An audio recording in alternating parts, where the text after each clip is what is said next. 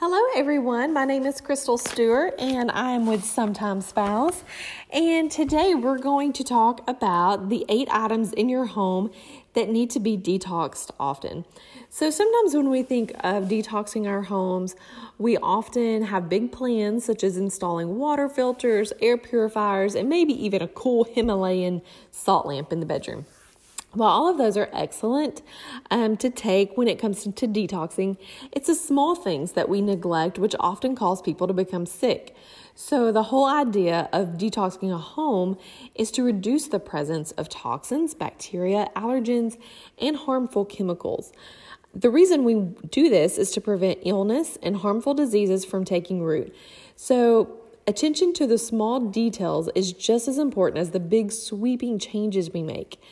We're going to look at some of the most often neglected areas that will need to be wiped down and detoxed every now and then. It's easy to overlook these because no one really talks about them, but they're just as important. So we're going to start with doorknobs. The doorknobs in your home often have bacteria and need to be wiped down about once a week with a natural disinfectant. Number 2, dishcloths. Dishcloths are hotbeds of bacteria. Since they're damp, the bacteria can thrive.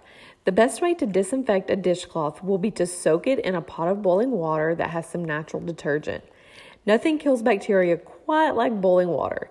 So you want to wash the dishcloth well and dry it in a clean place. Ideally, you should wash your dishcloth daily. Number 3, water faucets. Water faucets are another place that can have bacteria. There's no point in washing your hands if you get bacteria on them when you turn off the faucet. Just rinsing your faucets with water once a day while washing your hands will help to wash away the bacteria festering around the tap. Number 4, you want to get rid of the bacteria on those toilet handles. This is another area that definitely needs disinfecting daily. Have a box of wipes and wipe the handle after each use. You need to do it once every day or every other day. Number 5, your bath bodies, sponges, and loofahs. These items can contain dead skin particles and a lot of germs. Do not share these with family members. Just like the dishcloth, you can actually disinfect them and clean them in boiling water about once a week would be a great practice to do. Number 6 is your mobile phone, your tablet, and your keys. While it's not a part of your home per se, you'll definitely be using these at home. These devices are with you wherever you go. They will have bacteria on them because they come into contact with many different surfaces, from the table at the restaurant to your car seat. So wipe them down with a disinfectant and they'll easily be cleaned. Number 7 is your kitchen counters.